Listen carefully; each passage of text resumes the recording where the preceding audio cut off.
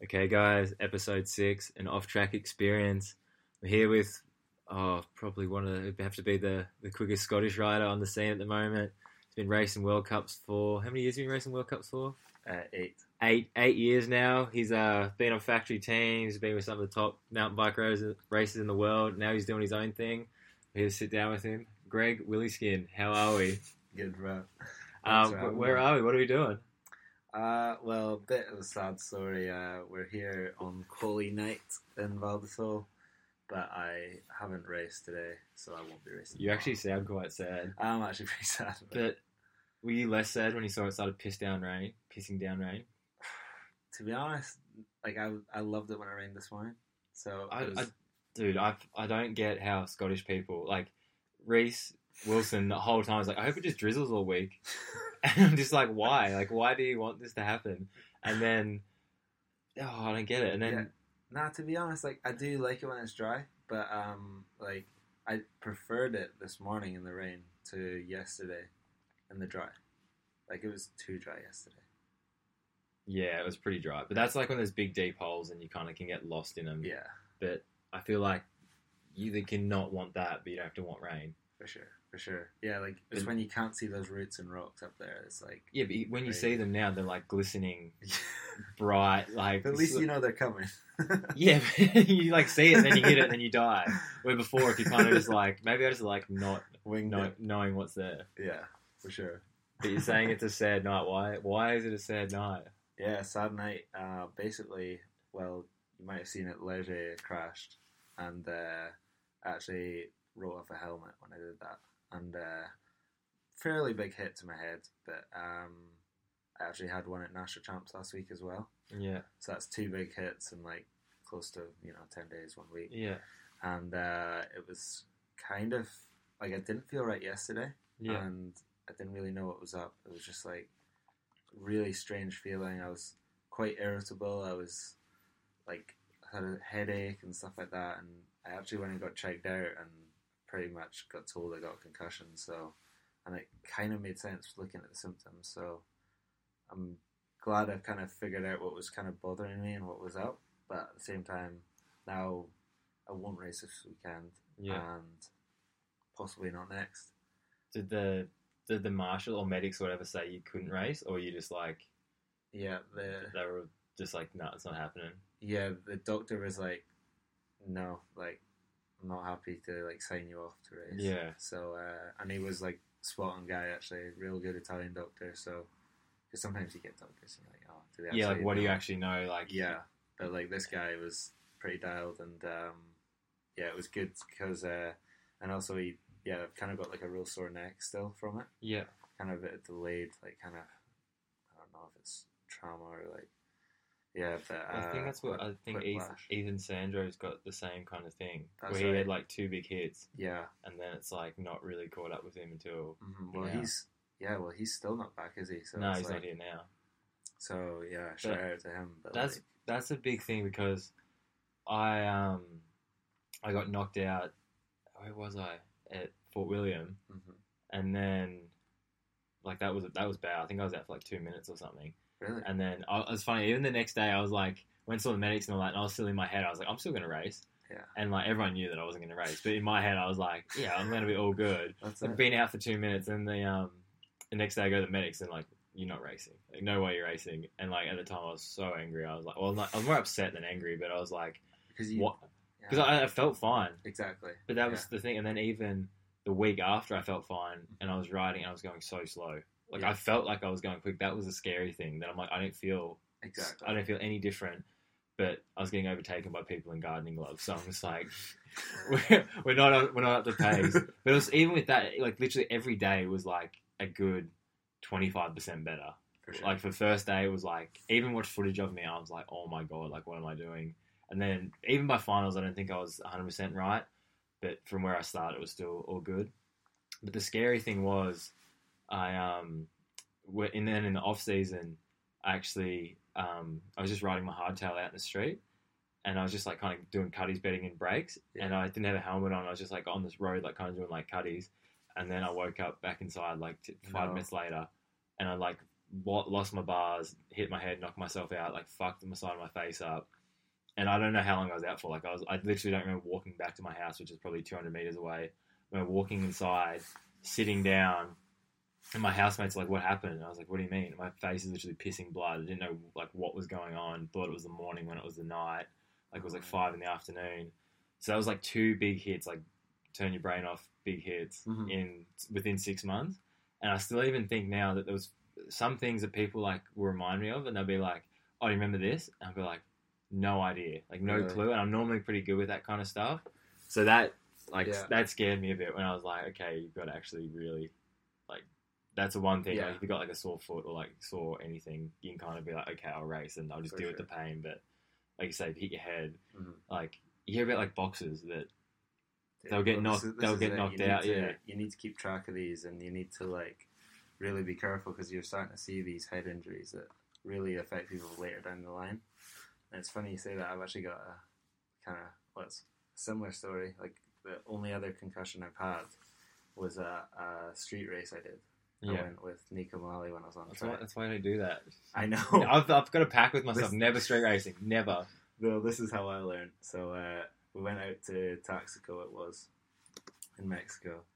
And there's actually now really thinking about it. like reminiscing to a street race. Dude. Like, yeah, this was a while ago. So I went out to Nico's at the end of the season, and we had a bit of fun in America. And then we went out to Mexico. I did this street race, and the finish line jump was like a big wooden kicker on cobblestones with a dirt landing. Perfect, what every rider dreams of. Exactly. And like we hit it first run, I was like, geez, that thing was sketchy, and it's pretty big as well. I was like, oh god. And then turned out as we were going up for our second runs, they moved it back. No, they moved it forward and never told us. Oh. And it was just like, what? So literally I came in, probably like gave it half a crank extra as well, just because I was a little bit short in the first one, just to be sweet, and went into a massive nosedive.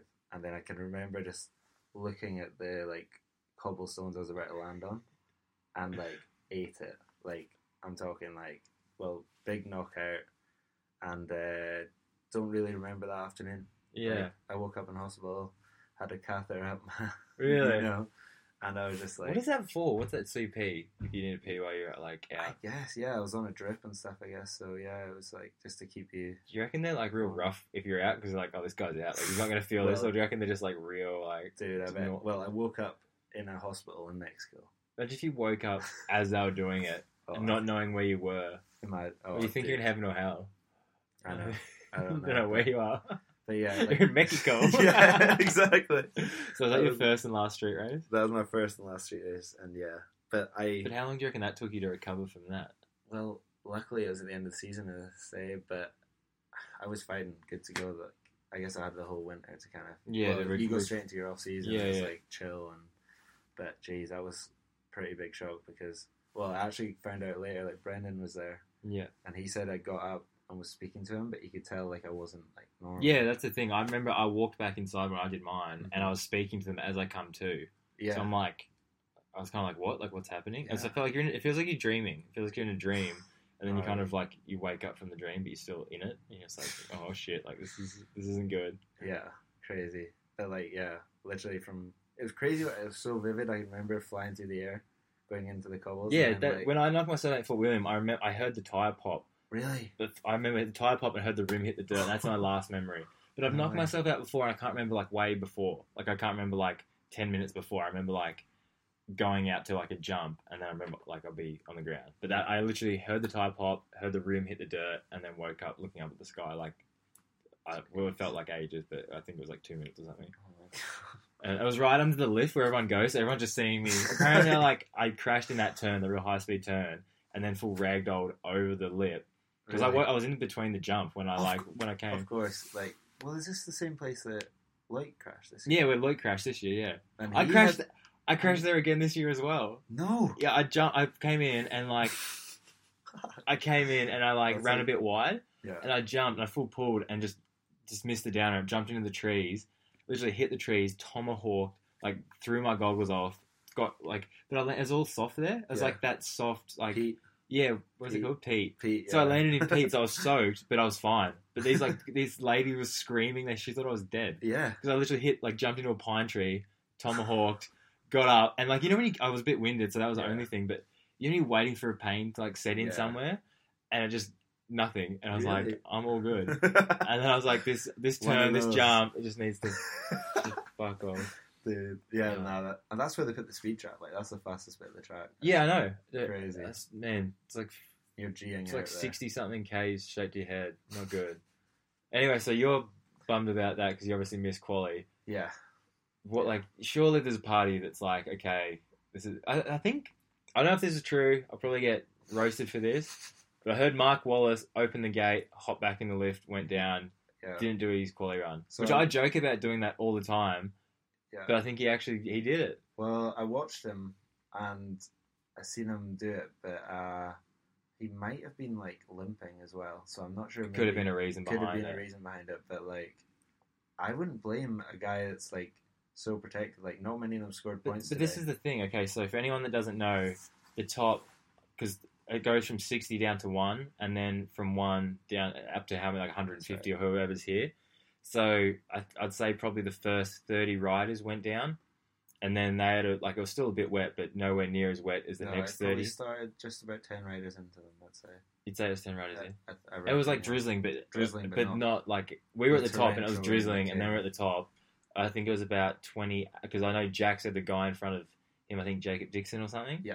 He was in the gate and then just started just bucketing down. Yeah. So I was at the top about getting ready to go, and then it just started hammering down for maybe another 5 minutes or so. Yeah. And then we all went, and then it was just carnage. It was literally fucking carnage. Yeah. I was like, I'm going to be smart. I'm just going to be smooth, stay on my bike. First straight in the woods, just tomahawk, corking the shit out of my leg. Somehow didn't break my bike, just covered in moto grips, mud on my hands. So I just had moto grips. So I stopped, got a drink of water, washed my grips, followed people down, got to the bottom. I got DNF though, even though I finished. Really? Yeah, because I think because apparently I had a pretty good first split, because I think the first split's right where I crashed. Right. And then they got rid of it all because apparently I didn't finish, even though I did. Did you pull out of the track?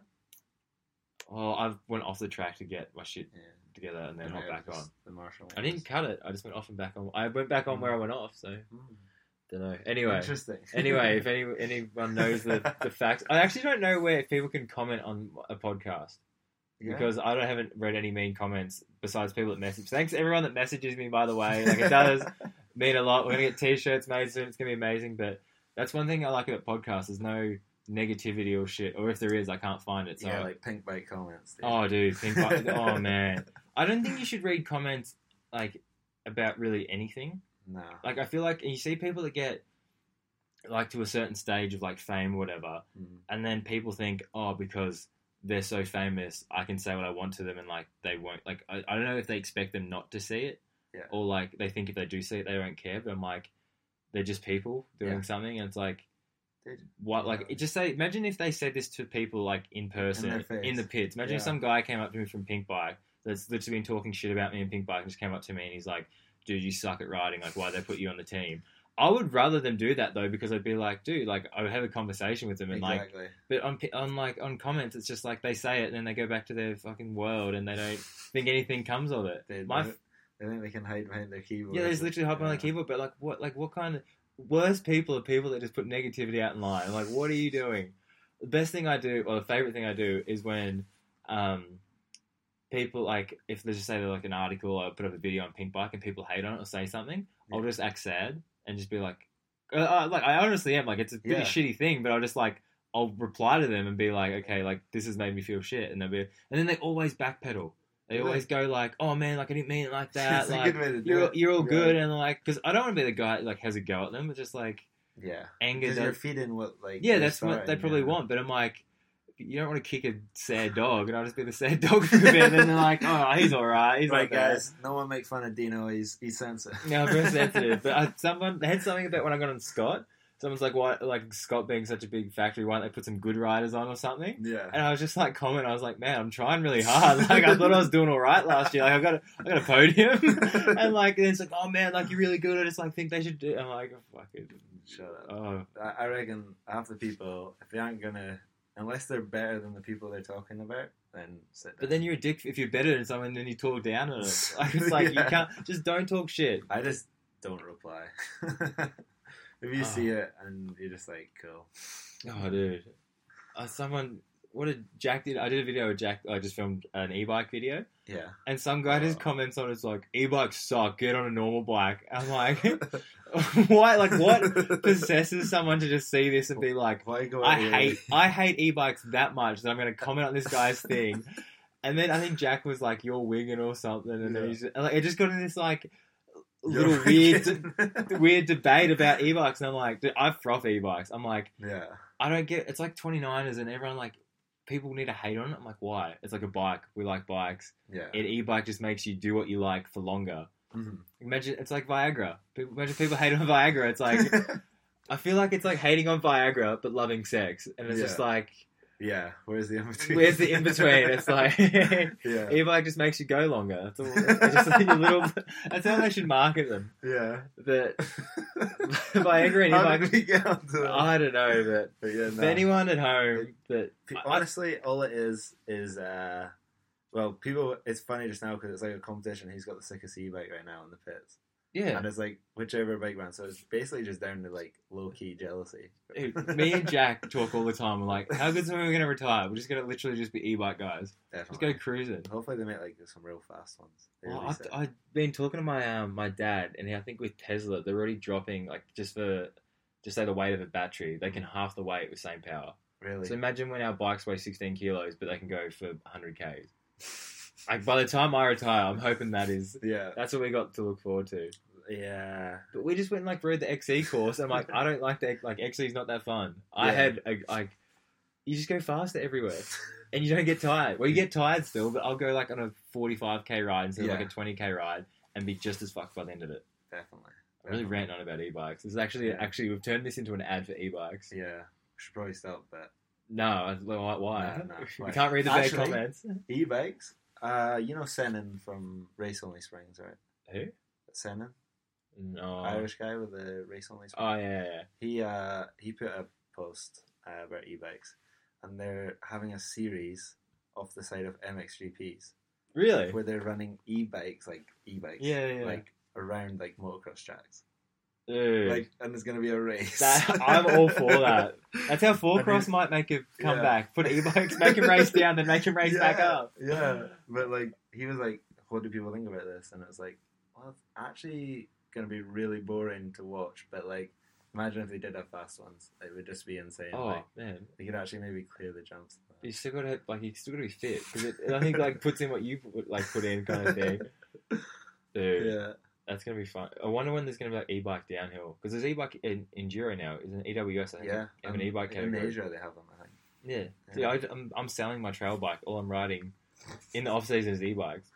And this little kid I help out got real sad the other day because he wants to go trail riding with me. He's like, what are you going to do if you just got an e-bike? I was like, I'll just turn it off and ride with you. Or just have it on eco and just cruise. Crack the whip on you while we're going. That's it. Well, that's what they do, the cross-country guys, don't they? Like, a lot of the coaches have an e-bike. Yeah, my coach back home says it's awesome. Because when I was riding my normal bike, he'd just ride his e-bike with me. Yeah. And it's just like... Gives you a ball again. Yeah, I'm much fitter than him, but he can, like, obviously ride with me. And my brother as well. My brother got one. Mm-hmm. And I'm way fitter than my brother. And to be honest, most of the people I ride with at home, I'm a lot fitter than. Like, they just have normal jobs and and like, they're just normal people. They just barely ride bikes, just ride on the weekend. Mm-hmm. So then when he got an e-bike, I'm like, well, I've got someone to ride with now. Because he just puts his on eco and cruises and then does all the descents and everything. I'm like, okay, so I've got someone to ride with now. Even when we've both got e-bikes now, we both go riding I'm like, it's the best thing ever. It is cool, eh? Like, it's definitely opened up a whole new, like, kind of, like, motivation to just go out and not, like, just kill yourself. Like, just go have some fun and just, like, ride way more. I hate how people are like, oh, it's too easy then. I'm like... You do more. You do more. When I go out, I'm just charging the whole time, which I think replicates downhill more because you're constantly on it. Where on my normal trail bike, I'll just kind of like spin for half of it because you're just like, oh, okay, here's like a little climb, I'll just spin up. Where on e-bike, I'm like sprinting up like wrecked, but I get the hill like 5 seconds instead of 30. and then you at the top and go back down. And the weight of it as well, I think, helps because like better for your upper body, everything. Mm-hmm. Really selling e-bikes right now. Yeah, I know. Everyone at home, after listening to this podcast, go buy an e-bike. That's how we get you. I don't have one, dude. So you don't have one? No. And you're still selling it. I need to get Uno to make one. So, Caesar, I was going to say, if you're listening, let's get it going. Because who doesn't have one yet? I think Santa Cruz don't have one yet. I think they're coming out with one soon. They have to be. They're getting that popular. Yeah. Is there any other big brand? Does Saracen have an e-bike? I don't know. Do you imagine like when the first people like brought them out, and everyone's like, e-bikes, it's not going to be a thing. It was kind of like that. Yeah. It's like when I was on Cube, I believe they were one of the first people to have like a good motor. Like, really? They had one of the first like Bosch motors, I think. And then like I think most of them have. It was funny how people don't like change. People hate change. Yeah. It's like as soon as you say like, okay, we're going to do something different. Yeah. I'm the same. If like people want to change like something on my bike or something, it's funny how much you hate it at the start, and then you look back at it and be like, the fuck was I doing with that? Like I don't know. Dude, I know. I seen someone with a old Darno bike at the weekend, and it was in Morzine. And they had one of those old like E13 like big bash rings. Yeah. You used to think was sick. You used to think we're so sick. Yeah. And I was like, oh my god! Like, when did that go out of fashion, or when did we stop running like big bash cards? Like, have you ever sold like had an old bike that you've either kept or sold to someone, and then just say 2 years, 3 years later, you've hopped back on it, and you're just like, how did I ride this thing fast? Yeah. I had an old Intense Soakum. And I sold it to a mate. Anyway, somehow, it was like years later, 3 years later or something, he still had it. And we went somewhere, I sat on it, and I was like, I rode this thing fast. Like, this, it feels like retarded. Or like narrow bars as well. Narrow bars, the head angle super steep, the shock was like blown to shit. Mad. And you're like, I couldn't ride this thing now. Yeah. I literally couldn't do it. Well, it was Léger. We were watching Burrell's World Champs run. And it was like, dude, like, that bike looked fairly rickety in bits, and it was like, but it was like definitely like, you were obviously state of the art at the time, but like, imagine if you tried to race that now, like, you'd be like, what is this? How is this working? I swear one thing though, because we keep riding the same tracks, and the tracks don't change. Because I look at footage back at Mont Saint Anne, and I was like, I can see why they were riding these rickety bikes down this track, because the track wasn't that bad. Yeah. Like half of it's kind of like fire road, and there's like a few flat bits. And I'm like, now we've got literally minefields we've got to ride down. So the bikes have like got to get up to date with that. Yeah. Like imagine if we went and rode like a brand new track at St. Anne on our bikes, you'd be like, this is gravy. Well, where does it stop as well? Because like we were talking about this yesterday. Like we're in Val di Sole here, and like, would you say this was like the roughest it's been? Yeah. I would say as well, but a few people argued that 2016 Worlds was maybe the roughest, but that was pretty bad. That was pretty bad, but like I would say it was a little bit rougher, and the roughest possibly I've ever raced. It is pretty bad. Not that I've raced it. Because like you think about it, we're still racing the same sections we raced back then, besides a few little bits here and there. So I'm like, if we raced that 3 years ago, and now we're racing it again on the same thing, how was it rougher back then? Yeah. If it's the same thing with less dirt, more rocks, more roots. Super physical, super demanding. Like, it's funny how we go to like this track is completely different to like Léger, but then the same guys still do real well, and you're like, you think there might be like some guy, random guy coming, even though there's a kind of a few that might do better at certain things, but it is always kind of the same. For sure. Same guys there. It'll be interesting to see what happens tomorrow. How nervous do you reckon Joe Breeden is right now? So Joe Breeden qualified first because he was one of the guys down the first 30.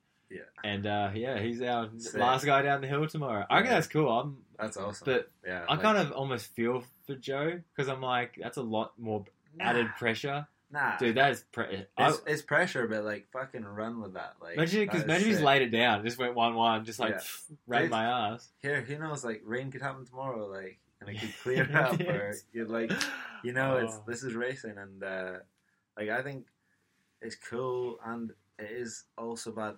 I don't like this quality rule. Like how we got the 30, then the 20, then the rest of the guys. Do you reckon it should just be from like 150 down to 1, and just go that? Don't split it in the middle. Exactly. I think just same. It's confusing. I was with a few guys like there that aren't exactly like, they know what happens in downhill. Yeah. And they were confused. Yeah. They haven't been at a lot of them recently. I do. Yeah, I can see it because I think it should be number one comes down last because it builds a race. Yeah. Before, so it's like it builds up a hype. Because I hate like when I just say it was first to last, how it was. Well, number one to 150 or whatever. Yeah. And then I'd just be like 18th or something. I'd come down and you'd be like 6 seconds back or 10 seconds back, and you'd be and like, where you'd be. Yeah. No, you know where you'd be, or wouldn't know where you'd be. Well, you'd have an idea of where you'd be, right, when you came in. Like, no, I thought it was worse. Because you'd come down, you'd be like 8 seconds back, but you kind of be like, where am I, kind of thing. Oh, sorry. Where I feel like now, because I'd come down, just say you come down in first, it's like, well, I'm in first now, and then you can kind of see who beat you and where you're at. So you get more of an idea, I think. Of course, yeah. But before it was kind of like, where am I, kind of thing, and then like, who's done what, and you kind of got no idea. Sit for that. Yeah, but I think it's cool coming down and like going into being fastest. Even like, obviously, you probably won't end up being fastest in the end, but you're kind of like, well, I'm fastest now, and then you can see who beat you, and it kind of gives you a better idea of like where you're at, or like, I don't know, you don't, not just looking at a result sheet another like half an hour or 20 minutes or whatever. Mm-hmm. So I think, but like you say, I think it would be cool if they did run 150 back to 1 instead of this, 60 down to 1, and then I like that in a way, but it'd just be a bit less confusing if it wasn't like that. Yeah. Extra, just What do you think about the top 60 rule while we're on it? Top 60 rule. Top 60 rule is cool. You're into it. I don't mind it. It's not bad. But do you think for like up and coming riders that are getting into it, they should like? Because I know for my first World Cups when I qualified, I was qualifying like 64th and like in that 70 bracket, and I'm just thinking for guys coming from juniors coming in, you kind of you're not quite confident. You kind of have those like 20 riders, a lot of riders out of the mix. Yeah, no, for sure it is. Yeah, one thing I'm not so much of a fan of is the protection rule. Like from the year before. Yeah, I'm not really into that either. And that's good to hear from you because like no offense, but you've like gained from that, right? No, I've never been top 10 overall. No, my best is 12th. I thought you were in that top 10, sorry. No. But I think it's like, you see when people, because someone can have a really good year and then have a real shit year, and I'm like, they're having a shit year, they don't need to be protected for the whole thing. Right. Where I'm like, most of the good riders, or pretty much all the good riders that should be in the top 10, the cream race to the top. Are always there anyway. So it's just annoying when you get, because I've been 19th for the last, I've been 19th 3 races this year, so I've been protected. Yeah. I think 16th, 17th for the last protected ones. Yeah. So I'm like, I'm in the top 20. Just give me I'm top 20 in the world. Give me let me in there. Exactly. But I've been lucky because pure chuck today. Yeah, I know. 19th didn't get in. Exactly. And then it's just like I wouldn't have got in. I had a big crash. I was on the ground. I wouldn't have got in. I'm pretty happy. I've been protected 3 times this year. I've used them twice. Really? Yeah. Yeah. Well, I was protected once, and I was cashed it in. Made it in. Yeah. I wonder if I would have just. It's like. It's definitely less nerve-wracking being at the top when you just like got that pee in my back pocket. Yeah, you want to just like get some points and. But that's the thing. I'm like go, but that's like with the whole thing at the top. Like I should have just opened the gate and turned around because I'm like, I don't think I'm not that good of a wet rider. Right. This track was sketchy, dangerous, but I think you'd probably get looked at as a bit of a pussy, which I'd probably think I was a bit of a pussy at the same time. But I'm like, I'm not going to get any points. It's going to dry up tomorrow. Yeah. Why don't I just pack it up and go back? Like I'm just it's just. Because even after it's hindsight as well, and looking back now, I wouldn't have a sore leg. Yeah, I didn't learn anything from riding. Even after I started cruising down after I crashed, like I wasn't going hard or anything. And then I'd always crash like another 3 times, and I'm like, imagine if I crashed afterwards and actually really hurt myself. Yeah, but there you go. Like that's experience, and that's what's you could have that in your back pocket, like say for like future reference when we have this crazy weather where they held the qualifying. Well, I was thinking now, if I was protected in another race and just a similar situation where, like, it was dry and the rain came in, and if it bucketed down just before I went, I'd probably just call it. Yeah. I'd be like, well, half the field's gone down dry. Yeah. I'm not going to get top 20. I'm not going to get any points. There's no point of risking an injury right now, so pack it up. Save some energy and go for it the next day. Probably look like a boss as well. Yeah. See you guys. Or just open the gate and then stop in the first corner and just cheer for everyone. Just be that like cheer squad. Oh, it's funny. Even when I stopped today, like because I didn't want to hold anyone up, so I just kept letting people go by. Yeah. And I was like, would drop in behind him, and then I dropped in behind Brooke, and my brakes were super loud. And I was like, oh shit, I don't want to like stay behind him and put him off. So I like stopped again and let him go like 100 meters ahead, then kept going. Yeah. And then I would just stop and let people, because I didn't want to go through a section and have like Danny Hart or someone just like crash into me and fuck their day up. So I was like very mindful of like letting people go through. I'm always the same. Yeah, like when I crashed in Leger, I picked myself. I was a bit winded, got back up, and I was like, shit, like when's the next race? Yeah. And then I waited for them, and it's like, geez, they're taking a while. I should go. Did you hear Blinky crashed? And he kept going, and he was like getting sketchy. Thomas caught him. He let Thomas go past, and then he got 61st or 62nd. No. Yeah, which is like good. He like let Thomas go by, and like was a G in that regard. Jeez. But fuck, you'd be kicking yourself, and you just like got kept going. I know. But dude, that's like how I don't know. With these races, it's actually fucked how like you can crash and get up and kick. At Cairns, I crashed 3 times, and Windmasters overtook me, and I still qualified. No way. Yeah. Who gets overtaken at a World Cup and still qualifies? He qualified. He passed me. Okay, this is probably the best thing. Passed me just before like you drop down the massive pedal at the bottom. He's like right up past. I'm like, oh shit. At the pedal? Just before when you drop down the gully and then do a step up. So he passed me there, and I was like, oh, my day's over. I'm like, I'll just finish. Anyway, keep going. Crash straight after he overtakes me, like slide down my stomach, get up, pedal, barely even get over the step up, cross the line like angry as, and then they're like, oh, you still got in. You got 75th. And I was like, what the fuck was everyone else doing? Like, I'm like, I felt like it's fucking spastic. So I'm like, if I got down. That was a crazy race. Oh, man. I think it was like a minute something back from first to like 80th was a minute something. No way. Yeah.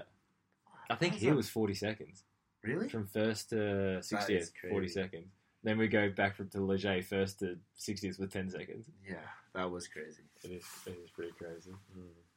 Anyway, we want to talk about you were on Cube. How many years were you on Cube? 2 years. 2 years. 2 years. 16, 17.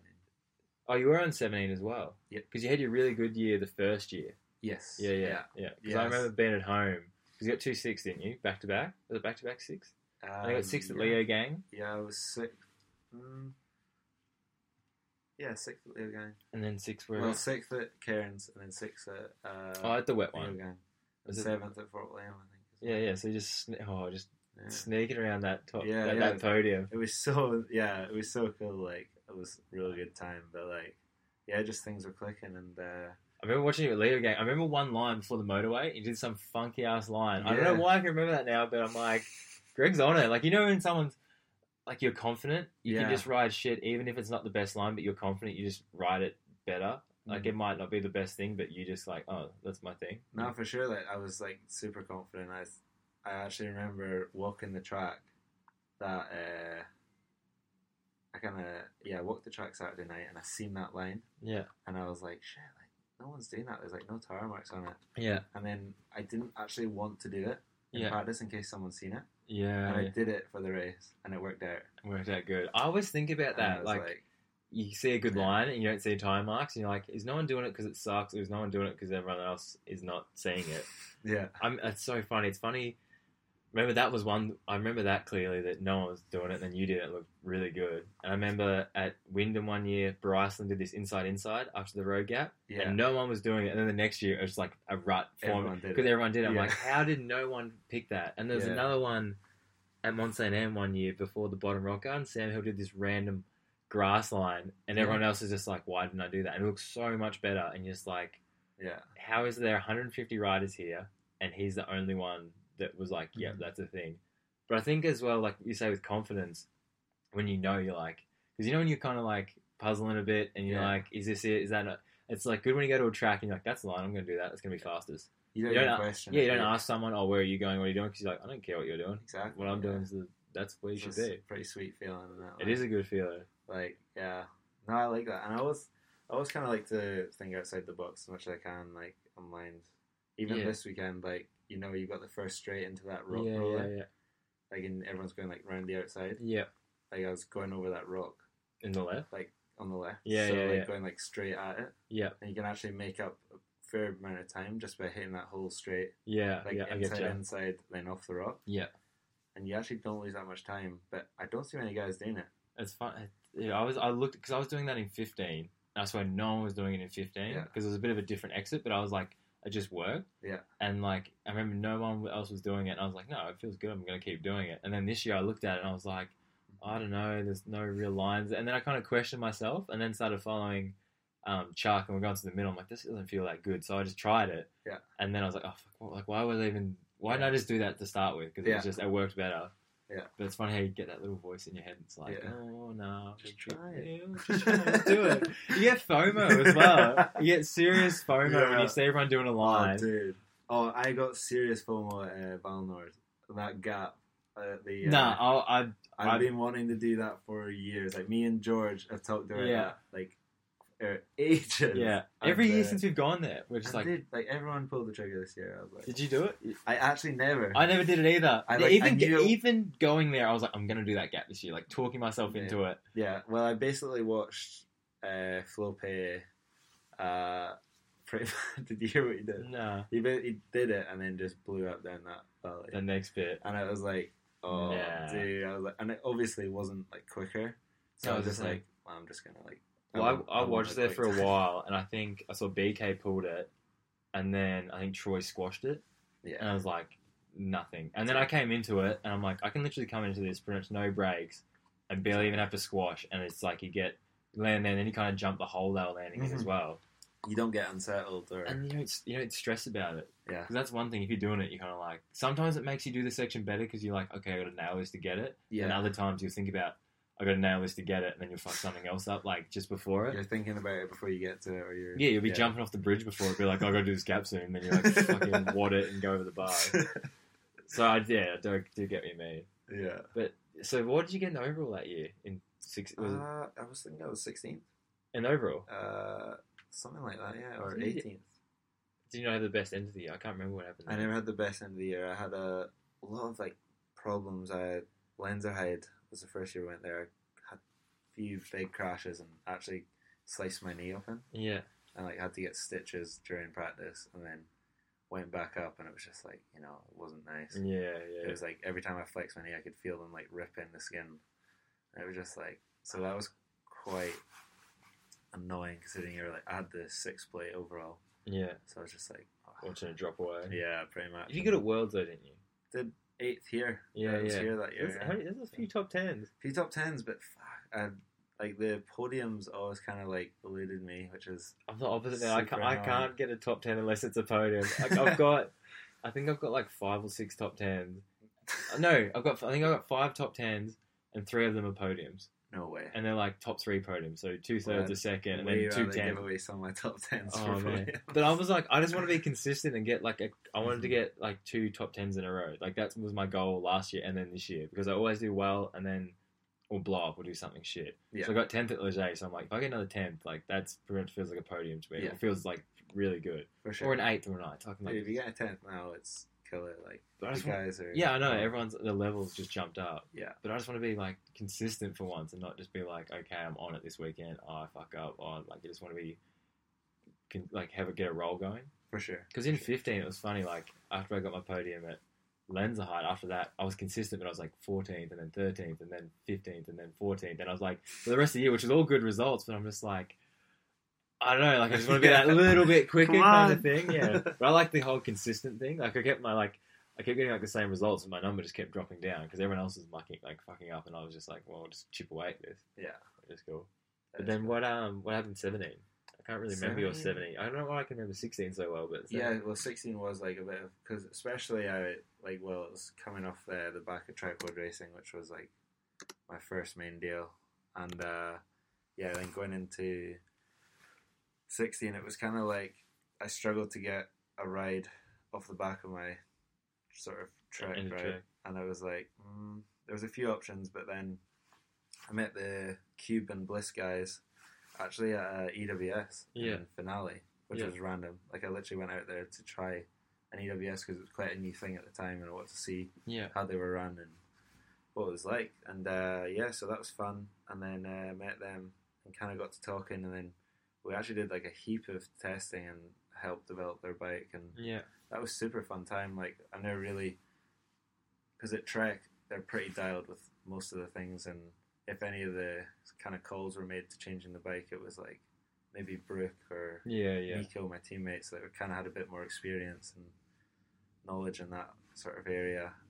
So I kind of got to make a lot of the changes there, talking with Michael, their engineer there. So that was really cool to like kind of like change things. Yeah, be a part of it, and like make things quicker for for yourself, for me, and Max and Matt on the team. Where we all kind of worked. So it was and it worked out. Like we seen good results that year, and then 17 was just kind of.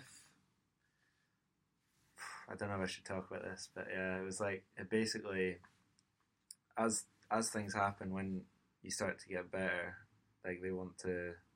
At the time, they want to sign a multi-year deal. Yeah, and it's funny how that comes out when you're like, oh, I've got some good results now. Yeah. It's like, oh.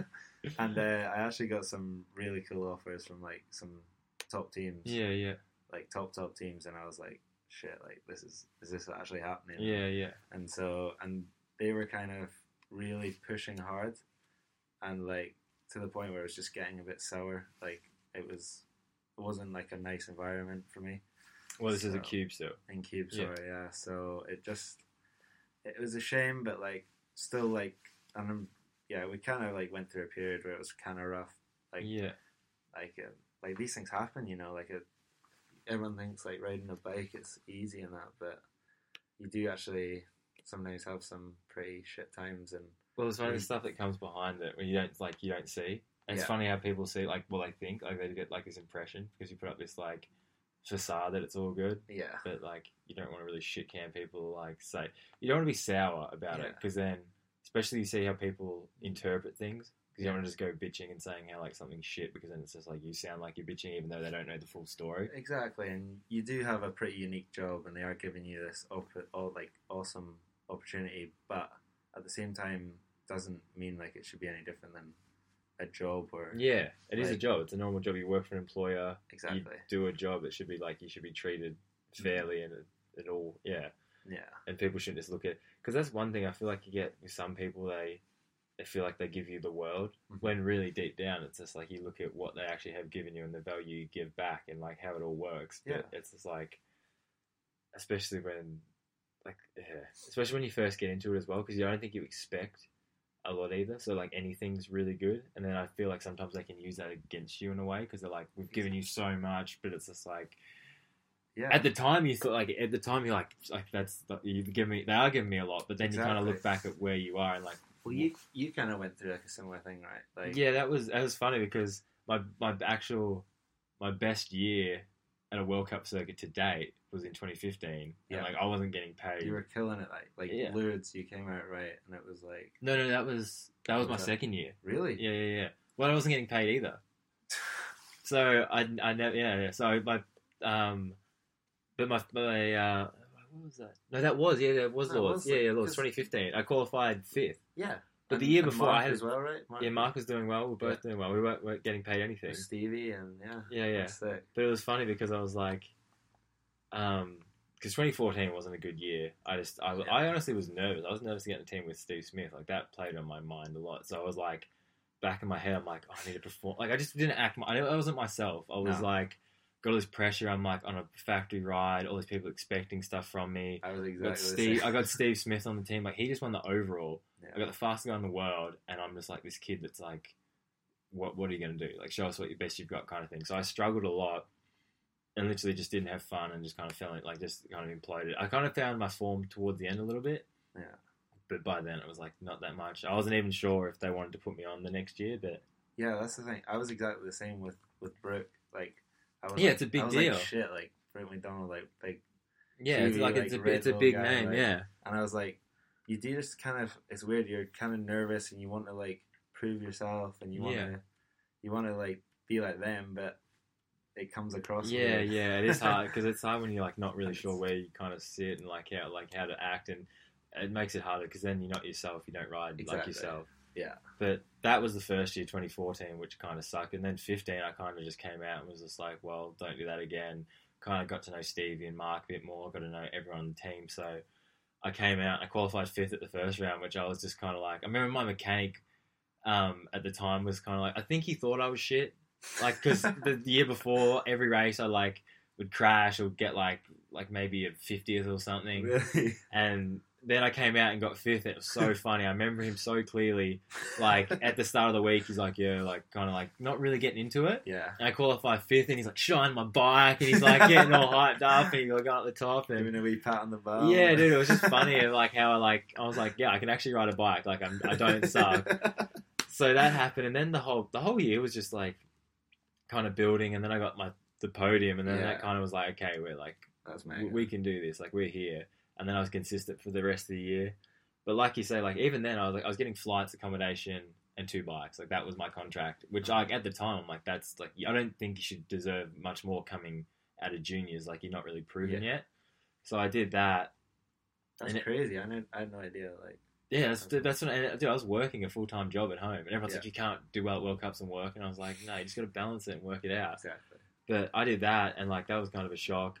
And then I did get a lot of attention because I think at the time, like I was like the fastest, like up and coming rider. Like I was in front of like Loris and Luca and like all these top guys. Like I was like the kind of the guy that was leading the charge.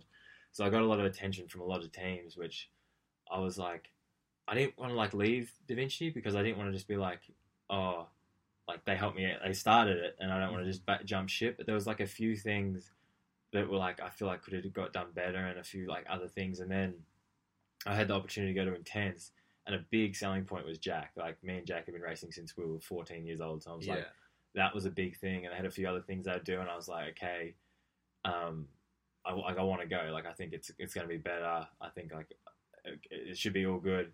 So anyway, I told Da Vinci that I want to leave, thinking that, like, they'd be, okay, all good. Like, they've literally got podiums out of me for, for playing tickets and a couple bikes. So I thought they'd be all good with it. Turns out it wasn't quite going to go down that road. So we had a bit of dilemma with that. So I told them, I said, like, okay, I'm going to leave. I'm going to go to Intense. Can we get, like, is it all good? Anyway, with the contract, they had like an optional year on me, which most people do. Anyway, most people with an optional year, they've got to match whatever another team offers you. And if they match it and they get the first, you've got to stay with them. That's how it works. So they get, first rider's refusal, whatever. Yep. So anyway, Intense gave me an offer, all this stuff, and then I send it to them, and they go, oh, okay, sweet, well, we're not going to match that, but we want you to stay. Mm. And I was kind of like, oh, like, well, that's not how it works kind of thing. Yeah. Anyway, the contract was a bit loosely worded, so it was kind of like they had some kind of loopholes.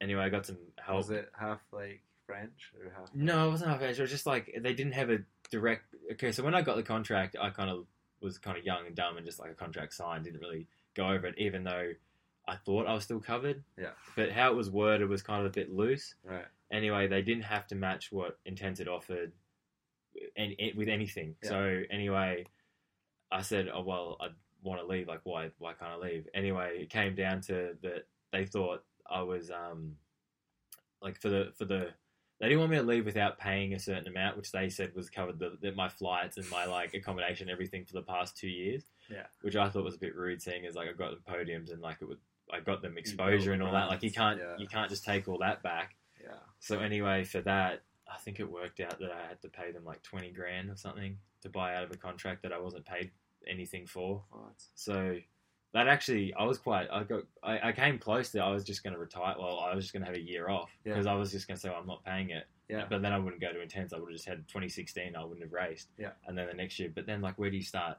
Like, do you just tell Intense, oh, wait a year and I'll come back after this is all turned out? Doesn't work like so that happened. And then it was quite bad because that happened. So I had to get a loan to pay that. And then actually, I had I broke one of my front teeth as well. Yeah. So I had to get them fixed, which was another 10K. So I literally had a 30 grand loan. Yeah. And I was pretty sour in mountain biking then. I was just like, I've worked so hard to get to this point. I've gotten podiums. I've done everything right.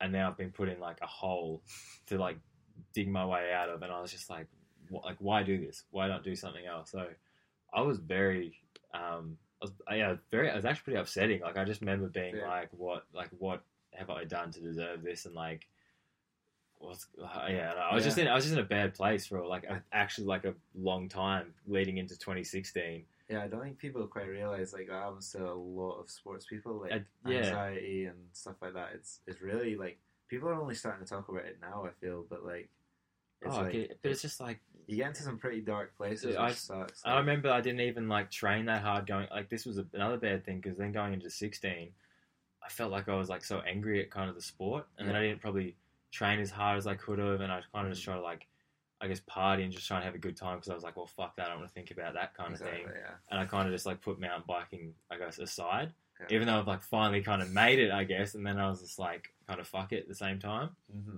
So I came into 2016, and I was like underprepared. I wasn't fit enough. I wasn't focused enough, and I kind of struggled then as well. And I was just like what's going on here? Like, you finally kind of. And then I wanted to get back that form from 15, and it just wasn't there. And the whole year was like a bit of a struggle. And then it slowly got better and better, and like feel like in a good place now. But it's just funny how you can just set back like that. And no, then, it's so crazy you're saying that because I've literally been through a really similar sort of stage, and it's like, yeah, it's such a weird kind of zone to be in, but it does kind of, this is going to sound pretty cliche, but it does make you stronger. Yeah. And you do kind of like, you'll always kind of remember that time and be like, oh shit. Like, yeah, this is all good. Like, well, I'm all good with it now. Like, I'll still see people at Da Vinci, and I'm not going to be negative against it because I'm just like, oh, you're doing business, you're a company, whatever. Like, this is what you wanted to do. I signed the contract. If I was smarter, I would have. I shouldn't have done it, but you ain't gonna I can't make that mistake twice. Yeah, right? That's the thing. I'm not going to go through that again. But I'm just like, hey, that's what you want to do. I'm not going to be. What's the point of being angry about it? It's just like, it's done, it's happened. But I know, young kid at the time. So I'd say that's pretty like good of you to just go out there and even pay the loan. Like a lot of people might have just been like, I'm done. Yeah. Like there's loads of good riders. I remember. Was it Reese Williamson? Like that guy, guys like that. Like where did they go? Like I thought they were such good riders, and they kind of just dropped off. Yeah.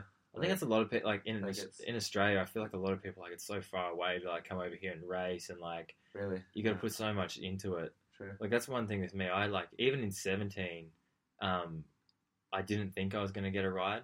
Yeah. Like I didn't think I was going to get a ride for 18, just because I just was struggling again. And I think the second at St. Anne literally just like kind of saved it because it kind of, not even the fact that I got second, like that was good, but then it kind of gave me this rebirth of like, absolutely, okay, this I can do. Like even though I know, like I think I could have got a top 10 then. Yeah. I'm not gonna kid anyone. Like I wasn't fast enough to get second. Rain definitely helped. God helped a lot that day. But like just the fact like going to stand on a podium and getting that feeling back, and then I remember I came here at the end of 17, I was like back in the mix. Like I remember I actually crashed here, but my splits were like top 10 the whole way down. Then I went to Cairns and got 12th at Worlds, and I was like, okay, like we can still do this. And then I got a ride, and then going into 18, I just remember being like, I'm doing everything I possibly can because I thought this was gone. Like I literally thought. I remember being at home and being I remember you saying, you were like, dude, I was like, what's happening next year? You're like, dude, I talked to my dad and I was like, okay, if I don't get it right, can I work for you again? Like literally making plans like that. Yeah. And I remember I had 2 weeks after Worlds where like nothing, like I had no deals, nothing lined up, and I was like, maybe Intense will come to me, but I wasn't sure. And then I was like, if they don't, do I want to go privateer and do this on my own back, or do I want to get like another European team? And I was like, I don't know if I do. Like that's the thing. Like I didn't know if I wanted to just start from scratch again. Anyway, I remember Bernat Guardi called me and he's like, no, we want you on the team again. All good. I remember from that day I was like, okay, I'm putting everything into this. Yeah. Like I'm not like no stone unturned. Like I'm going in hard, doing it properly. Went and saw my coach like the next day. I'm like, I got a deal. We're going hard. Like we're training hard, doing everything right. And that was leading into Croatia. And I remember coming to Croatia and then I went from like this shitty last year to like qualified second, went down the hill last, still got third on the podium, and I was like, okay, if I do all the shit right, it does work. Like, and that's a big thing because I think a lot of people are like, is my best good enough? Mm-hmm. And you never really know. And I even thought that kind of in 16, 17, I was like, is it kind of good enough? But it's like, I wasn't trying to, like, I didn't put in everything I could have. And then going into 18, I did, and it paid off, and I was like, okay, we're good. Like, if I do all the work, be smart, train properly, rest properly, eat properly, I can mix it with the top guy. Absolutely. So it's like, I know. Once you know that, I feel like it makes it easier. Because then you're like, even though it's still fucking hard, like it's never going to be easy. Like that's the thing. It's always going to be hard, but you've always got in your back pocket that's like, okay, I have done it before, I can do it again. Yeah. Where some people go the whole career not being able to do it, and they're always, I feel like they tell themselves like, can I kind of do it? Like, and you're like, I hate when people are like, oh, I could have been the top. Mm-hmm. Could have been the best if I trained hard. It could have been the best if I rode better Yeah. lines. Like, I'm like, you can't just say that. You got to do it. Exactly. And until you actually do it, just like shut the fuck up. Yeah. Get your notepad out. Start taking notes. Start going to the gym. Start doing curls. Yeah, for sure. But it is funny. It's funny how you like, you've got to put in so much work to make it easy. But then once you do it all, it does seem easy. Like once you go to the gym every morning at 5 a.m. and once you do like 100k road rides, like. Then you get to a race and you're like, shit, like this is easy. Like my arms are good, my legs are good. Like you got that confidence and you're going in. Because I keep telling people, like confidence is better than any gym session you can do. Absolutely. And it's like kind of like the chicken and the egg thing. It's like what came first, the confidence or like going to the gym and training and doing this. But it's like you got to use one to get the other. Exactly. But then once you've got it all together, you're just like, it's easy. Oh, dude. It's like you don't even have to work. It's like... I remember I was talking to Loris one time in Whistler. We were at some nightclub and it was after he got his first podium. Oh, yeah. And I was talking to him and I was like, dude, it's easy, isn't it? And he's just like, well, not easy, but I'm like, it's like not like he runs anything special. Like you just do a run, but you just nail it. Yeah. And it just seems easy because you nail everything. Like I remember when I got my first podium, it was like, I just had a decent run. But I remember I've had runs like that all the time and got 20th. Yeah. I'm just like, this one just seemed to work. Yeah. And then it's just like, you just get that confidence roll going. And as soon as you realise like that's all it takes, or that's like just getting into that zone, is like, then you just roll with it, don't you? Yeah. So it's all about getting in that zone. Well, it's so funny. You see it with Sam, you saw it with Bryce, and then you see it with Gwen. It's like like a snowball effect. You've seen it with Bruni, like just Bruni now, Anne-Marie. And Anne-Marie now, like it's crazy. It's like so powerful because they're not getting any fitter during the season. They're not getting any stronger. They're just like it's such a mental thing. Yeah, crazy. But no, it is a pretty cool thing. Another thing, do you think are you on the World's team? You're smiling. I am smiling. We're getting pumped up, dude. Here we are complaining. The sun's out now as well, so I hope we got a dry day tomorrow. I was going to say, I know it's not released yet, but do you think you're on the World's team for Great Britain? It's really close. It's Who's really it close with? Yeah. There's basically quite a few of us like on the bubble. Why isn't there a Scottish World's champs? Well, we're united.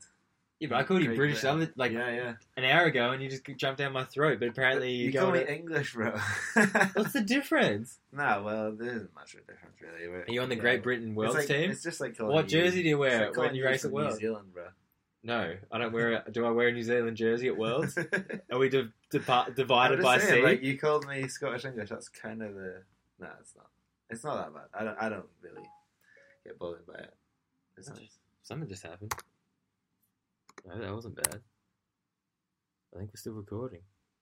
Yeah, we're still going. I don't know what the band was. Yeah. Got some mail, maybe. But who's on the bubble? Yeah, bubble. Me, Reece Wilson, and like, there was a few of us, like Bernard and Phil. Yeah, but those two have just hurt their wrists, so I'm not sure. So they might not be in there. What's your best result this year? 12th. Isn't it a top 12? Is like the criteria or something? Top 20. Top 20. I've had 3 top 20s. I think we got top 30 for us. Really? I think so. How many guys are going? We got 8 this year. 8? 8, yeah. Oh yeah. So it's Troy. It's it's not Troy. How's there 8? It's Connor, Troy, me, We've got 7. Jack, Mick, Jackson Frew, and then Ollie and Benny's War. Really? Yeah. We've got 7. I think we've always for some reason I don't know why we get 8. Why the heck are we only taking 7? I don't know. I don't know, but who? But no, normally the world champ like carries an extra rider, or the world champ always goes. Yeah, because I know like Luke Bruni, he doesn't count as a rider for France because he's already world champion. Yeah, the French team must be stacked just now. There, I think Flo got a top 10 one year, and they didn't take him because they said they had new up and coming riders that they wanted to like. They said, and I'm like, how is that fair? There's some crazy things going on. Basically, even our panel we don't even know who it is. You know, like we have one main point of call, which is like Michael Vickers, and he's great.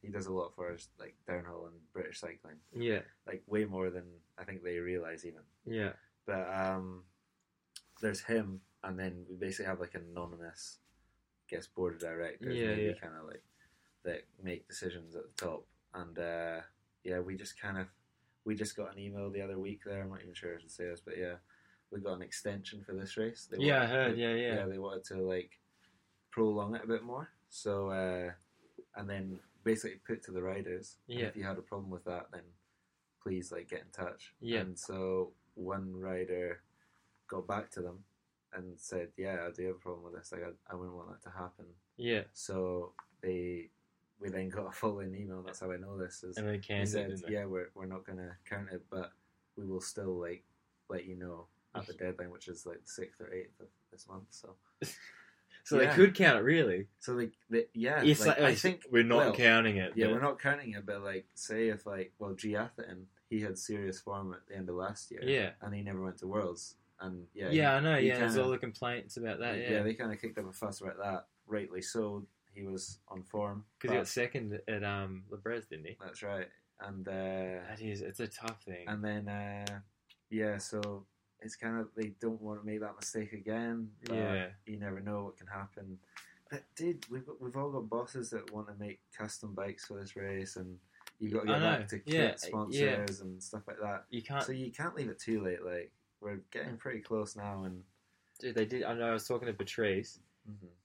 That he had a junior on his team. They didn't announce it till after Val di Sole World Cup finals here. I think 2 weeks later, Worlds were in Cairns. Yeah. And they selected this kid because he did a good result here. I'm like, it's too late. Yeah. It's way too late. Yeah, because Uno and Fasters and people like that, they're like, yeah, what's the plan? Like, I think it should have been after the Brez. Yeah. Not the Brez. Leger. Yeah. Because then it's like you've got heaps of time. You can organise it. Because imagine people now, like, do I go to Worlds? And then it's like people might not go to Worlds. If they're not selected to Worlds, they might not go to Snowshoe either. Yeah. No, even flights. Like, if I want to book flights, apparently there's like from the UK anyway, there's a bit of a luggage problem. Like, they booked out all the like kind of for bikes and excess baggage. Yeah. So you can't actually book a flight with excess baggage. It would just be a passenger. Yeah. So I was like, dude, what are we?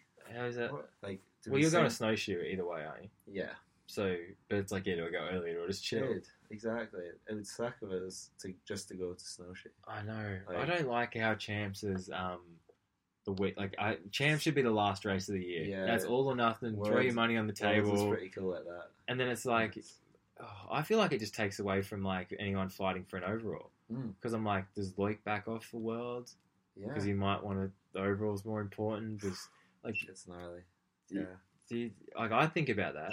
Like, I'll be thinking about that going into Worlds, but I'm like, at the same time, I just want to go balls to the wall. Exactly. This is it. We got fucking 3.5 minutes. We're going home. Like, we can do what we want, and no one like.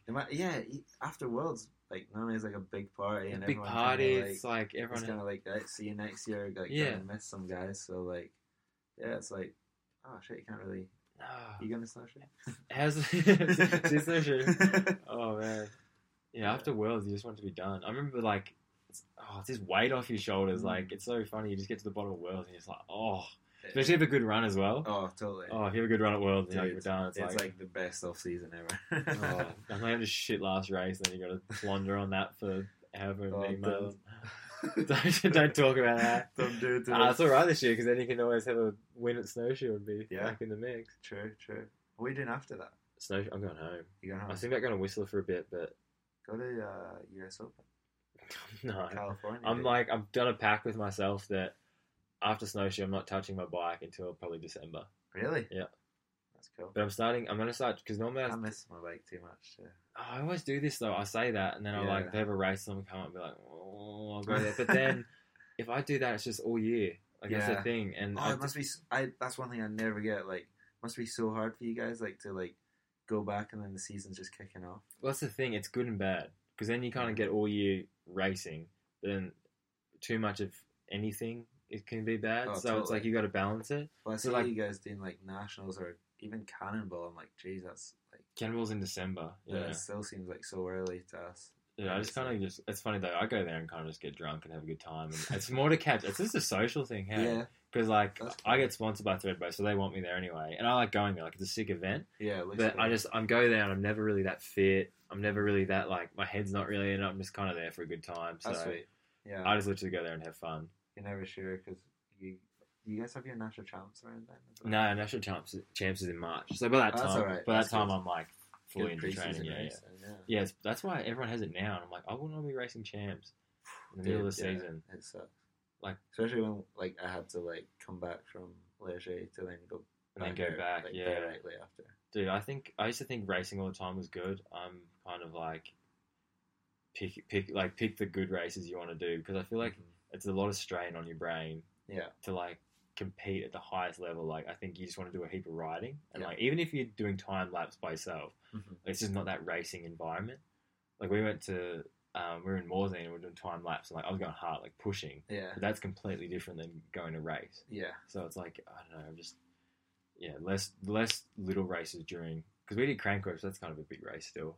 Yeah. But even that, like, it was like Fort William, Leo Gang, Crankworks, and then I think we had a week off in Morzine. I purposely didn't go to Crankworks because I thought it was like too much. It's a big stint. It's like, and even when I was five races, 6 or 7 weeks or something. Yeah. 2 they're all back to back, right? This match. So like back to back's gnarly. They are gnarly. Like you really have to like focus on like your rest and stuff. Eh? Yeah, like, especially when they're two like full on tracks. Like Leger wasn't too bad, but like imagine if it went Andorra Valdesol. Like, your body alone is going to be beat. Yeah. Before, like it or not. Yeah, like your body's going to be fucked. Yeah. Probably brain's going to be tired from just risking your life. Like, first track walk this morning. Like, first, I mean, it might as well been a track walk. First run today.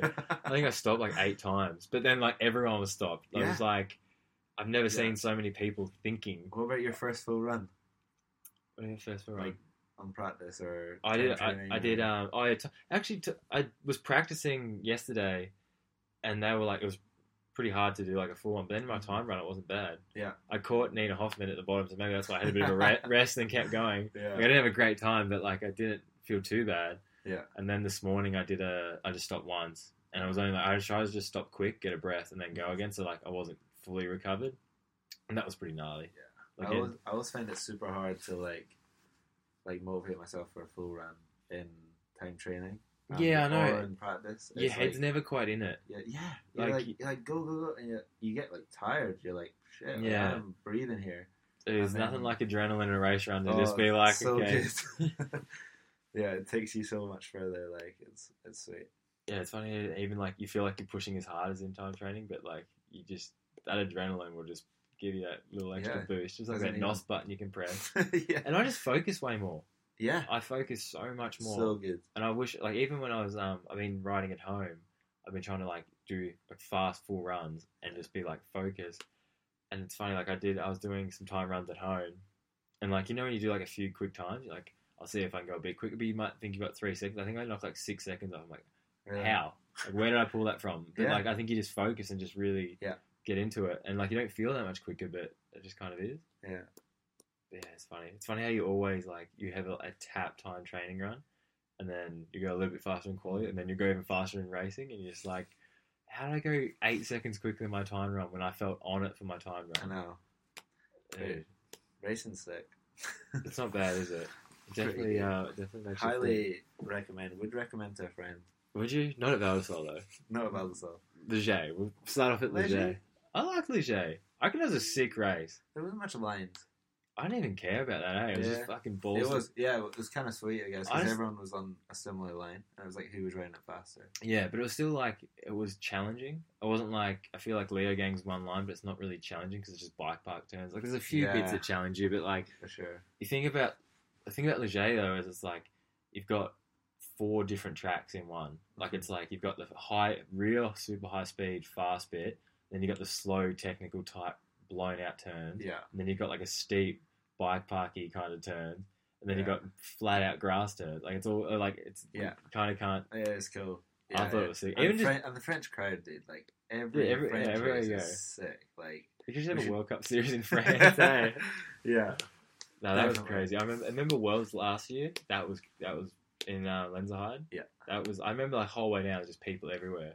Really? You weren't there. You weren't there, dude. It was because someone was saying how good the crowd was in Leger, and I was like, I reckon Lenzerheide was bigger. Really? But yeah, I reckon it was bigger than that. With more people, but like Leger was still crazy. I love it like when you get up Sunday and go up for finals, and there's like a crowd the whole way down, and like I think that lifts you as well. Yeah, like for sure. People talk about how they don't like to like noise and stuff, and you Don't people hear- like you can't hear earplugs your and bike, stuff. dude. And I'm just like, I think it's sick. Like if you go through a section, there's like people screaming your name and getting into them like that. Like I focus more because of that. Like I don't. People say they do the opposite, and they No, Go it on. totally brings you on. Like, and I love it. Like, do you remember Cairns? yeah. Like World Champs when Yeah. you could literally be in the start gate and it was probably like 100 Dude, meters yeah. down, but it was like switchbacks steep. You all could the way hear it down all to into the rock garden. into the rock garden, and it was so loud. Dude. Like, and when you went into it, it was like almost like a amphitheater. Or Yeah, it is it just got amphitheater? yeah. And it's just flipping. Bro, You're try like- and wear an Aussie jersey as well. Oh, That's just the extra dude. sound. This was before my race run. Mick Hanna was like 2 or 3 riders in front of me. I heard his hot, like I could hear them. They The started whole, chanting before he went out the start gate. I remember like getting goosebumps in the start. Well, I was like 2 riders back from the start gate, and I could get goosebumps because I could hear like the whole. You hear him go down the track, how loud it was until the finish, and you could hear him at the finish. So sick. And I'm just like, fuck, like, that kind of pumped me up a bit. But at Yeah. the same time, like, shit, this is gonna be gnarly. Yeah. But Yeah. that was cool. Definitely, like, yeah, world champs in your home country. Just Dude. oh, Yeah, that's sick. that was a cool thing. I wish Jack got the podium there as well. I know. He got robbed. Got robbed by his boss now. Oh shit. Yeah. That was cool. We need to go to Australia, and we need to not go to Cairns or Canberra though. I really enjoyed Cairns. You like it? I it don't. was a super cool place. I Like, do like the place. I like that we could go to the beach after practice. Like that was a cool thing. It's like finish practice, go to the beach, hang out. But yeah, I like the weather. Like kind of. I've never really experienced like humidity and like kind of stuff like it's that. different. It's totally I like just- foreign for me. I It's just cool. feel like we could just find a bit of a better track to go to. Yeah, Like it's just. it had good bits. Maybe just like not big enough. Maybe. Yeah, no, I want to go. This is probably just going to sound like another plug, but I want to go to Threadbow, but they just need to make a brand new track because they've got Okay. like a Mont-Saint-Anne style kind of hill, Classic original thing. and you could just run some open bits and big grass turns. But Yeah. they just need to have it. Like they need to make a track, race it, like do a national on it, and then just close it. Like you can't ride it. So then like you kind of find the lines, what you need to change, blah Yeah. blah blah. And- Almost build it like a few weeks before. Yeah, just have it all fresh Yeah. and just open because they've got these massive ski runs, but I think it's because it's all national park. Mm. It's like so anal about like you cut down this little tree and you've got to plant like a million other ferns. And is Scotland bad like that? Yeah. They're pretty We've got anal like about- forestry commission, and they can be pretty like gnarly with stuff. But yeah, no, we're pretty lucky. We've kind of got like this thing where it's like right to roam kind of, and you can kind of just go where you want. And if you build on, like, we like to build on deer trails. Deer like just Like- like little walking trail. Yeah, so like you can basically just be like, oh, deer. Look at that deer go past. Yeah. What Yeah. suspension that deer's running. Oh, That's deer. funny. They're real anal at home. Like I had these tracks, that I don't know who built them. It wasn't me, but anyway, they all got destroyed the other day. I seen that on your Instagram. Yeah, All the dude, sticks it's on the so disheartening. Go to Europe, come back, and like that's Good bit of off season. man. And like I literally know the person who built these from scratch, and I know he put in a lot of work. Yeah. And like, it's just so annoying because it's like we're not hurting anyone. It's in the middle of the forest. Dude, It's like, I know. who's this hurting? Like, I'm not doing drugs or selling drugs to kids, and like Exactly. I'm actually going out doing something. Like, not I wouldn't say help the community, but not hinder it at all. And then like they just shut it all down, and like you've got nothing better to do with your time than shut down like mountain bike tracks in the bush. Exactly. And I was just like, it kind of makes me want to move away, like move somewhere else. With like, Don't even say that because I literally have similar things with like well downhill. Like it's hard to ride downhill in a lot of places now. Like don't get me like I love enduro and trail riding, but like I do just want to ride like pure downhill a lot of the time. And it's so hard to do because people try to shut it down or yeah, tracks with access roads and stuff like that can be a real pain. But hopefully, just like more. I just kind want of to. I just places, want a like- lift near me, just a lift. know. I got Threadbow, but that's 3 hours away. Yeah. And then in the winter, it's obviously a ski resort. Mm-hmm. So it's just like it's on something locally. Like see all these people, they just ride it. Like I all know. they've got like Queenstown in the winter. Oh. Go away, guys! Like take their phones off. even in New Zealand, they've got like shuttles that just run all the time, like in these sick tracks. And I'm just like, Yeah. So you want to get arm pumped because you can ride every day. If I try and go riding, I've like got to get someone to drive me. Yeah. So either I try and like hit up maybe my dad or a friend or someone, Mm-hmm. and then no one else rides downhill with me around me anymore. I have like this War Brothers, and that's it. And like they work normal jobs as well. Yeah. So I'm like, okay, so I've got either maybe after work, and then you've got to try, and then it's just such a hassle. I'm like, I've got to try and organise someone to ride with, to drive my car, to like go to this track, which has been shut down now. It's just like, oh, yeah. Sound like we're bitching and complaining, but it just seems like you're just pushing shit uphill and it's just sliding back down. Yeah, it's quite cool though. A lot of my like friends that never really used to ride are kind of getting into it and like kind of introducing them to it, and they're like obviously ride trail bikes and stuff because it's like the easiest thing and you can do everything with them. Yeah. But then took them like out for dinner all day the other day and it was like pretty full on. Absolutely loved it, and they're like, "What is this?" Because it is just kind of like that pure like kind of like that's what you look for when you ride your trail bike, right? Like it's cool to ride up because you're getting good fitness, you're staying healthy, I guess, and like stuff like that. Yeah. But like you do it for the descents, don't you? Like, for that like kind of buzz. No, I just climb and climb again. It's funny though because I've got mates that do it and they love it because I'm like they like you think how when we started riding how cool it was, and it's the same for them. And they progress like when you like you suck. Yeah, it's obviously you've got all this room to progress. Making like massive gains, like when you're learning. Yeah. So I'm like, I can see why that'd be cool. Where like if we ride, we're not really getting, but like we're just maintaining where we're at. Like you don't go for a ride and be like, oh shit, I can hit that turn like 10 times quicker than I could the other day. And any like progression or anything we do is so incremental. It's kind of hard to judge. Like sometimes you hit something like you normally you're feeling good or you're not. Or you're riding that much, you feel stronger and you can just ride at your top longer, I guess you'd say. You never go out and ride and be like, fuck, I can actually ride 10% better today. Yeah. I'm really killing it. That's why I try like ski and motocross in the winter because it's like something different and it's like you can pick up all these like, because when you ride your down bike, sometimes you're just like, geez, like, can I just get better already? Oh. I'm making like such little small improvements. I hate this because so when I was at Morzine, like I was like, I've got to do a heap of riding, I get my arms strong for Andorra. Mm-hmm. But it's just funny, like you ride that, like I was hating it by the end of the day. Like I was doing like just day after day, and I hate that like you've got to do that to get that strong or that bike fit and that good. And I'm like, it's like a two-edged sword because I'm like, I'm killing the enjoyment for it, but I'm going to be going quicker. And that's what happened. I went to Andorra, I like did my first run. I'm like, okay, my arms are sweet. Like, I'm good. I can hang on. But I wasn't even that kind of keen because I'm like, I've been lapping out. Like I remember my hands like blistered and so fucked in Morzine. And I was like, how do you do this every day and still like love it the same, have that same, because I feel like you gain fitness, but you lose like desire at the same time. It's like, you need balance. Sure. Life's about balance. Exactly. For sure. Like, but it's definitely hard to get that balance. But that's probably the best thing you do is go to somewhere like Morzine and then just breaking bumps. Say it's funny how like I reckon it's funny you feel like you're riding shit because you've been doing it like you've been just doing it flat out for like a week and you don't feel that good, but you actually are getting a fair bit better for sure. But then obviously it pays off when you go to the next round and you're like, okay, I'm crushing it now. It's funny. Yeah, I think I need to do that.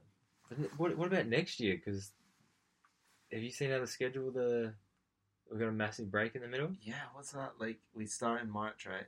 It started in March, so we start earlier, for one. Mm-hmm. This is why I said I was going to start riding in December, because normally I start in January, but now you need to push that off-season back. So it starts then, and then I think we've got Croatia, Maribor, and then there's like a month gap after the first one. Think about us Aussie people, that's 2 days of flying. Is there a big gap in the middle as well? Yeah, and then it goes, I think, Andorra, Fort William, or vice versa. Yeah. And then there's like 2 months before St. Anne.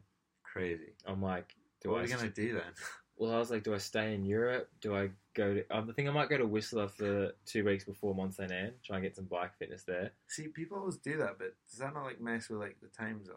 Like, what do you mean? Because you're kind of going like to the other side of like North America. It's still going to be out, but I'm like, I can go to Whistler and ride my bike. Even you go to Bromont. Bromont would be cool for a bit. Yeah, I did that last year. But I don't want to be in Australia for winter. I just like I want to be away, but I'm like, when does Morzine that open? Do you know? Well, I was surprised. Like, I went to go there and it was like close. So. It opens pretty late. It wasn't really that much before Leger and that it was open. It was like 2-3 weeks before Leger. Is it June, July? like July. When I think it's June, like end of June. End of June. That's crazy because Yeah. we're already like feels like halfway through season. Yeah. Well, it is almost like Yeah, it you is. know, like summer solace or whatever. Summer solace. Are we in spring now? Halfway through. Is it spring? Spring. Not spring. Autumn. No. Isn't it? No. August. Nah, I'm pretty sure. Does your phone, like, without asking your phone, can you just go on something? It's the 2nd of August. God, people are gonna think we're so stupid. We don't know. I reckon half the people listening. Well, there's gonna be people at home. People being will be like screaming like it's flipping. Was it spring or autumn here? Spring at home. I swear someone told me it was spring at home. Oh, my data's jacked up. Sorry, anyone listening to this. We don't know. Yeah, 'Cause mine's not loading. Because how often do you normally go home during the season? You go home after every race, eh? Pretty much, yeah. Well, I got a motorhome this year, Oh yeah, you're cruising the motorway, cruising in style. so I just We haven't like... talked about this. How long have we got? I know. How long have we done this? Where are we up to?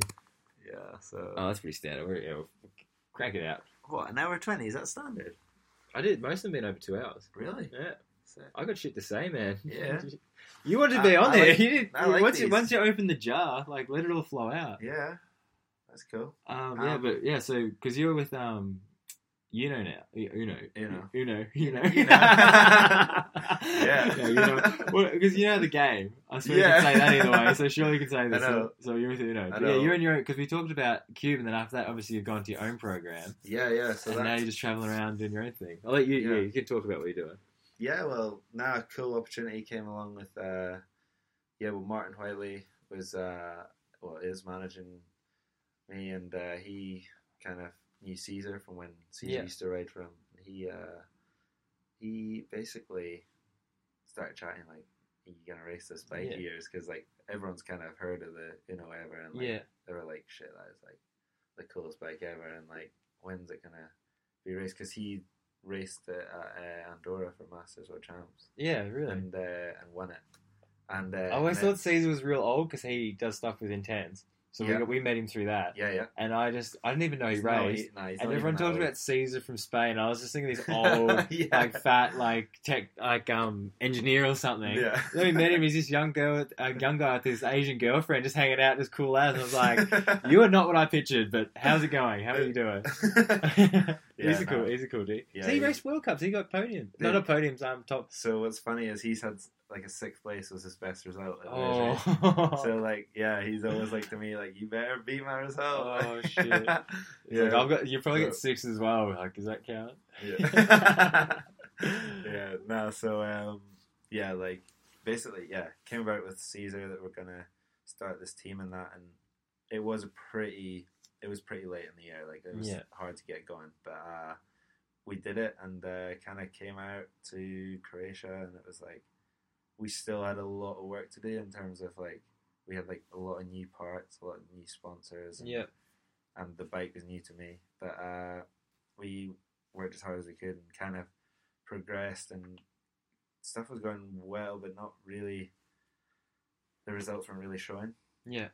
Which was super frustrating, as you know, like when you aren't like when you feel you're putting in all the work. Yeah. And I was doing it out of a Sprinter van that year, and it was like we're like probably had the tiniest budget out of the whole like World Cup teams, like for registered UCI teams, but we're trying. Yeah.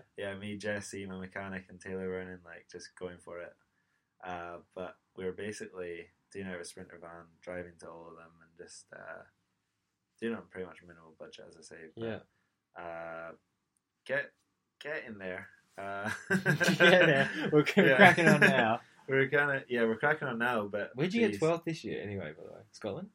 12th was in friggin'. Oh my god! I can't even think of it. You don't even know if it's spring or autumn. You don't even know Andorra. Yeah. That's what I was saying. You coming down. You were really good. And at the bottom, you just fell apart. Don't. I'm watching your run. I was watching Eddie's run. I was like, anytime I see a brother start struggling towards the bottom, I'm like, I can feel that pain right there. Dude. I saw Gene's guy. He was falling apart. I was like, this track is just beating people up. Yeah, I went for it on the top section, and then just kind of run out of gas. Yeah, ran out of gas. But it was it was sweet, like, because I literally left nothing on the track. Like, I wanted to like just go for it. And I remember watching it because I was real close to you, like your Yeah. time while you were up on me yeah, at you the were on the start. hot seat, right? I might have been, or might have just Or- been off it. Anyway, the times were Oh closed. no, Theron was. Maybe. Anyway, I just remember you're at the top and you're way up, and then I was like slowly wheeling you back in at the bottom. And then you almost went off the berm at the very end, or you went over the top of it. Yeah. And I was like, I got him, and then I think you got me by like less than a second or something. I was like, motherfucker. But I was like, I don't normally reel people back in, but I was like, I got him. That was pretty funny. No, it was pretty cool to like see I was 12th, and like obviously like if I never made those, I think I made like 3 mistakes. Yeah, I remember you just. It was like falling apart, Yeah. like, and I was just like, fucking come on, dude. Pull it together. You got that 6th place in you still. Yeah, that's it. I'm probably just thinking about that podium, eh? But no, just yeah. So going back to that, yeah, doing it with a Sprinter van, and then we kind of You've upgraded to motorhome now. yeah. We upgraded Next to is the full motorhome. truck. You have a specialised truck at the next round. Yeah, so It's just progression. it's cool. It's cool. Like me, like my mechanic Jesse, he's so cool. Like he's like one of the best mechanics I've ever had. Like Yeah. he just it's weird. Like when you've taken on someone from home, right? Yeah, I have now. Yeah. Yeah. So like it's real funny, right? Because it's just weird when I first started working with him because it's like familiar. Yeah, you're real kind of comfortable. voice, Yeah, and yeah. like you can talk about stuff that's happening at home, Yeah, yeah. which is super cool because it's like you kind of have that kind of like starting point and kind of sub like conversation that you can have to take it off the race. Yeah, as well. yeah. You just talk So about it's something not back. just, Yeah, yeah. I get Oh, you. where are you staying? Like, what's this? Like, what you been up to? Why you been away? Like, you know what he's been up to because he lives like 5 miles away or whatever. Like, It was funny because my mechanic, he got me into racing. We were just school together. We were in year 4. no way. So like he got me into racing. I think when I was 11 or 12, and he took me to my first downhill race. And I'm like, way. that's cool how it's like Dude, flipped around. it's funny. It's like similar thing. Like Jesse was like a legend back in the day. Like I say back in the day. Sorry, No. sorry if you're listening. Last Tuesday. Yeah, he had this like legendary. Well, he was Scottish champion. Like Was so he? he was like, yeah, he's good. And and he also had this like legendary gorge gap. Like literally Hold like it down. a massive like Yeah, because he's yeah. into like jumps and stuff. Yeah. Sorry. Phone's going.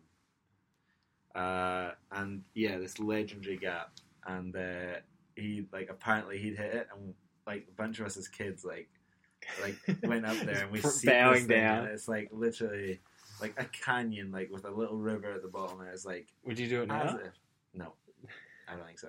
Like, Did he put this down on his resume to be a mechanic? It's like Scottish national champion, can hit big ass gorge gaps. It's like, you're my man, you're good. Gets you motivated. Take my money, take my money. Yeah, so no, it was super cool that like.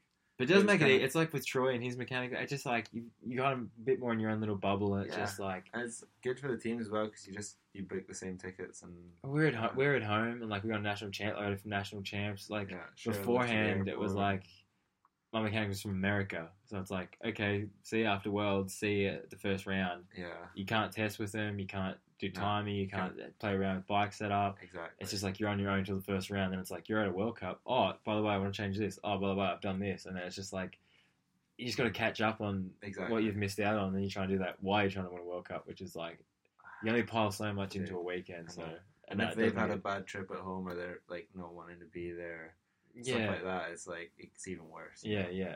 But no, it has been cool. Like we were just talking about yesterday, like my brother's wedding's coming up. We're talking about like his Bucks party because he's good friends with my brother as well. So Oh I'm like, right, just talking about that at the race. I'm like, that's cool, and it's so like, definitely. its own Because thing. like I say, yeah, it's good to have that because you'll take it away from that, and then when you're focused on the job, you know yeah. trying to get in the zone. Or whatever. Yeah, and even just traveling, like that aspect, you got someone to travel with. Because when in the past, I've traveled by myself, Mm. which is kind of good in some ways, but then you kind of just want someone Yeah, there in a way. Like I remember I did a flight literally around the world. Like I flew to Mont-Saint-Anne, but I went through Europe to get to Mont-Saint-Anne. no way. So it was like 3 days.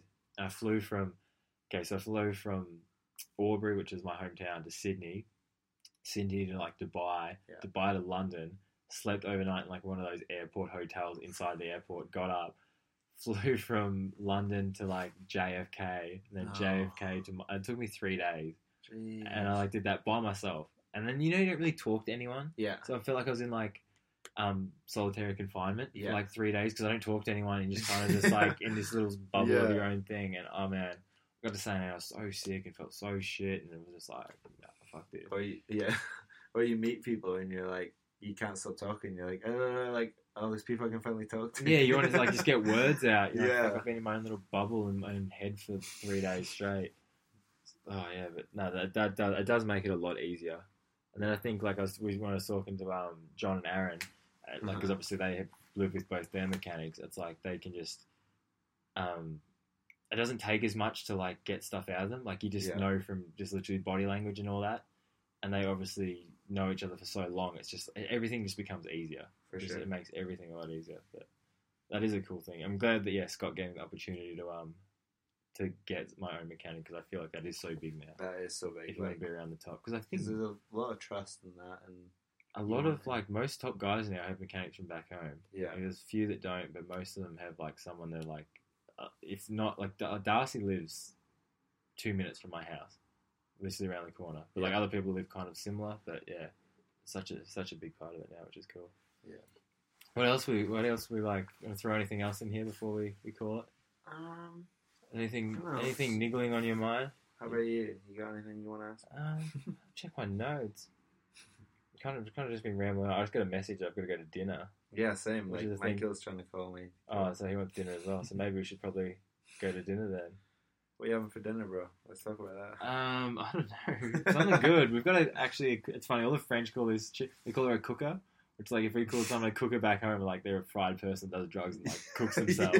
And all the French are like, "Oh, we have a cooker this week." And I was like, "That's not what you want. Like you don't need that person." Like I know plenty of them at home. I try to avoid. Like you shouldn't get that person on the team. Yeah, you ain't gonna want to get tested tomorrow. I don't know what she's putting in there, but no, we've got to cook this week, and it makes it easy as well. But I know if I go see him, I've got to rest my leg a bit more. Maybe go get it iced and strapped up, and try and throw myself down the hill tomorrow.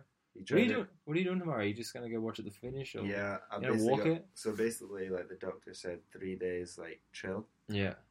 And have your neck in a strain if you can. So just minimal movement because my neck's quite bad. So basically we're chilling until we feel better, and then you're gonna walk the track. You don't want to do that?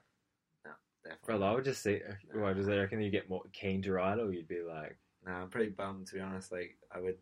Probably, I'd probably watch finals, like just to kind of like, it's good to see. Yeah. Like at the end of the day, I love racing, so I say this now because I'm not going to do it, but I'm just like, I think it'd be cool to watch just because I never do watch. Yeah. Like people ride anymore. It was really weird because I went and watched the qualifiers, and it was like shit. Like it's really cool to see like the emotion and stuff, like and the reactions and I get him in the reactions and how it all works. Like but basically, like he came down and he was like he looked pretty mad. Because he lost a few points, I guess, to Perrion. Yeah, and I was like, I never really seen that from him before.